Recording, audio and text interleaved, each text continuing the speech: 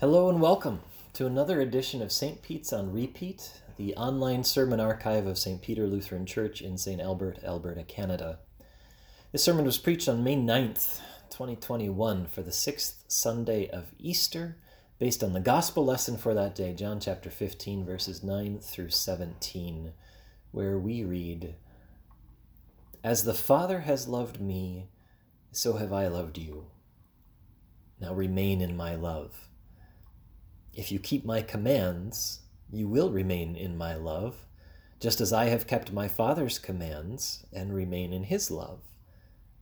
I've told you this so that my joy may be in you and that your joy may be complete. My command is this: love each other as I have loved you. Greater love has no one than this, to lay down one's life for one's friends. You are my friends, if you do what I command. I no longer call you servants, because a servant does not know his master's business. Instead, I have called you friends. For everything that I learned from my Father, I have made known to you. You did not choose me, but I chose you, and appointed you so that you might go and bear fruit that will last, and so that whatever you ask in my name, the Father will give you. This is my command: love each other." This is the word of our Lord. Dear brothers and sisters in Christ. Oh, what a fix we're in. Our province just had the worst week for COVID contagion in the whole history of the virus across our entire continent. And this is Alberta. We don't have a New York or an LA. We don't have a Mexico City or Chicago. I mean, Ontario has one city that has more people than our entire province put together, and we just had the most new cases of COVID recorded in history in our entire continent. Just as our weather is getting nicer, now the patios are closed. Just when businesses were starting to recoup some of the losses from the last lockdown, now they have to shutter their doors again. Just when you thought you had already had enough, even more gets piled on. It's enough to take the wind out of your sails, to make you feel deflated and defeated. It's enough to make you want to scream into your pillow at night. But then we come to church on Sunday morning and read the appointed gospel lesson for the sixth Sunday of Easter, and we hear Jesus say, I've told you this so that my joy may be in you and that your joy may be complete. Do you feel like you have complete joy today, May 9th, 2021? It can be hard to feel that way. Even if there weren't a third wave or a pandemic at all, there are still family members who struggle with chronic disease, who suddenly go to the ER on a Friday night, who leave you and this world behind when they die. There are fires that destroy priceless memories and displace 100 seniors from their homes. There are countless things that rob us of joy every day. And yet today, or any other day, what Jesus says in our gospel lesson this morning applies every day. I have told you this so that my joy may be in you and that your joy may be complete. How can you have complete joy in a chaotic and sometimes joyless world? Well, Jesus tells you in John chapter 15, where he gives you two keys to a joy-filled life. The first key to a joy-filled life is this: remaining in Jesus' love. That's what he commands you. As the Father has loved me, so have I loved you. Now remain in my love. It's as simple as that. Remain in Jesus' love and you will be happy.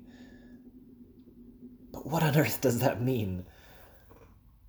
Jesus explains, "If you keep my commands, you will remain in my love, just as I have kept my Father's commands and remain in his love." Jesus says that keeping his commands is the way that we remain in his love. Think of it this way. What makes a parent proudest of and happiest for their children? When they see them having success, right? When they see them being happy. But it has to be success earned the right way, doesn't it?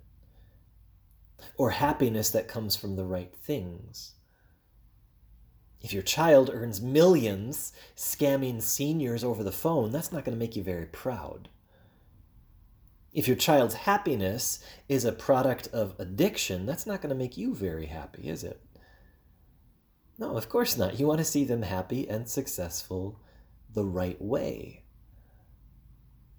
That's what God wants for you too. That's why he gave you his commandments.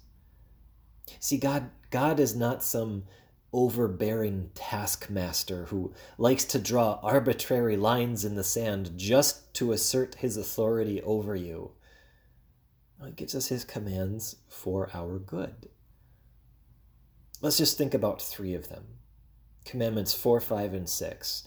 Honor your father and mother. You shall not murder. You shall not commit adultery. The devil would love to have you believe that we can lead a happier life if we disregard these commands.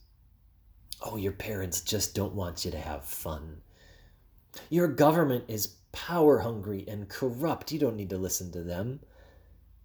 Other people's lives aren't your problem. Wouldn't it be just so much more fun to sleep around or watch porn whenever you felt like it? God is such a prude, and he's depriving you of so much pleasure that's right there. The devil has a knack for holding out forbidden fruit and making it look like the tastiest, healthiest, most natural thing to do. But what happens when you listen to him? What happens when you disobey your parents and disrespect your government? Not only do you make their jobs harder, but they make your lives more miserable.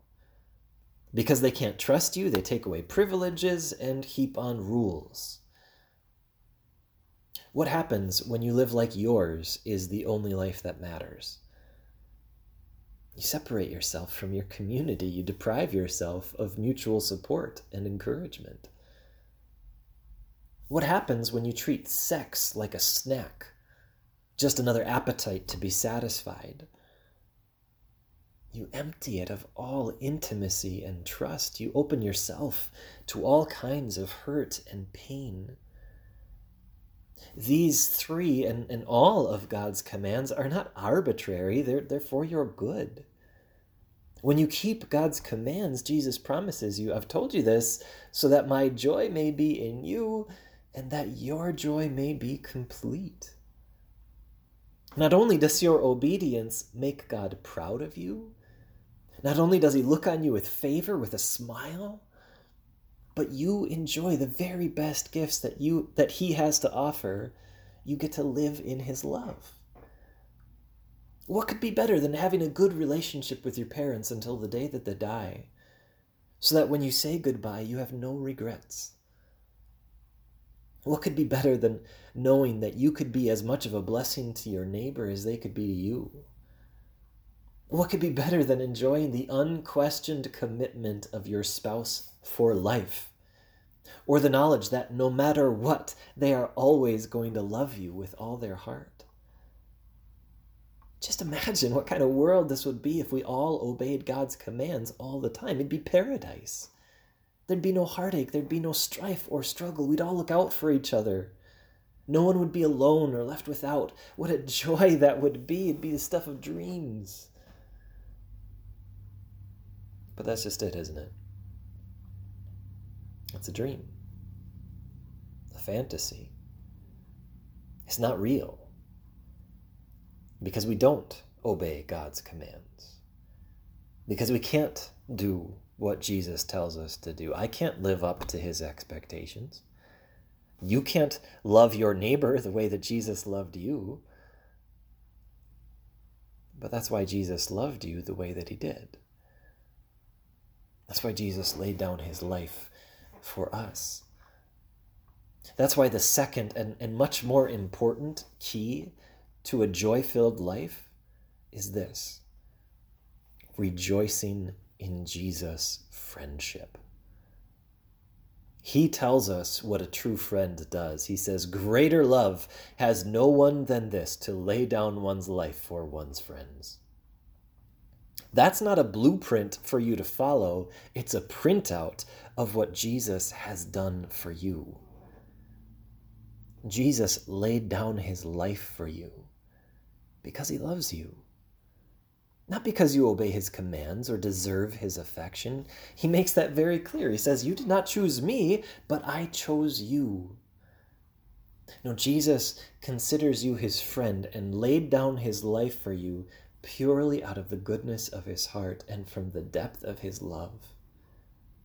Jesus looked at this world and saw sinners like you and me who couldn't keep his commandments, who hurt each other and ourselves by our behavior, who not only miss out on the blessings of obeying our Father in heaven, but have earned God's wrath by our disobedience. Jesus looked at us and loved us so much that he laid down his life to save us.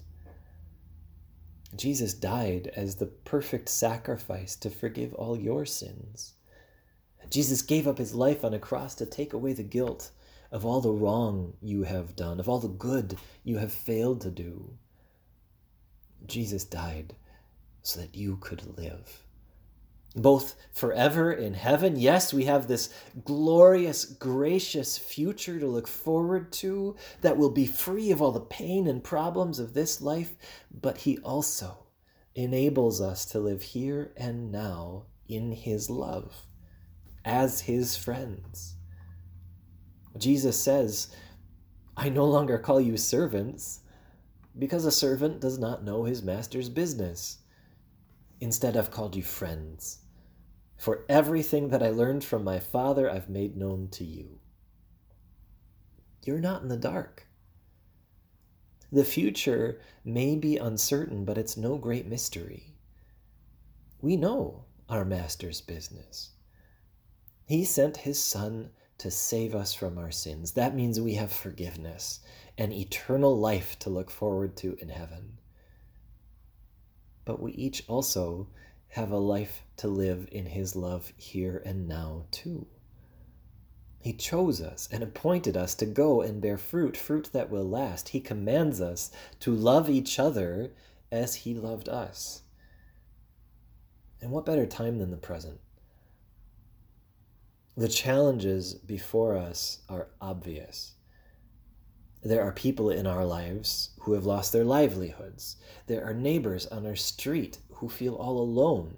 There are members of this congregation, brothers and sisters in Christ, who need your encouragement.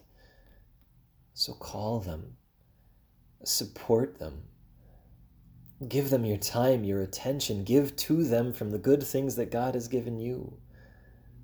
But above all, give them your love.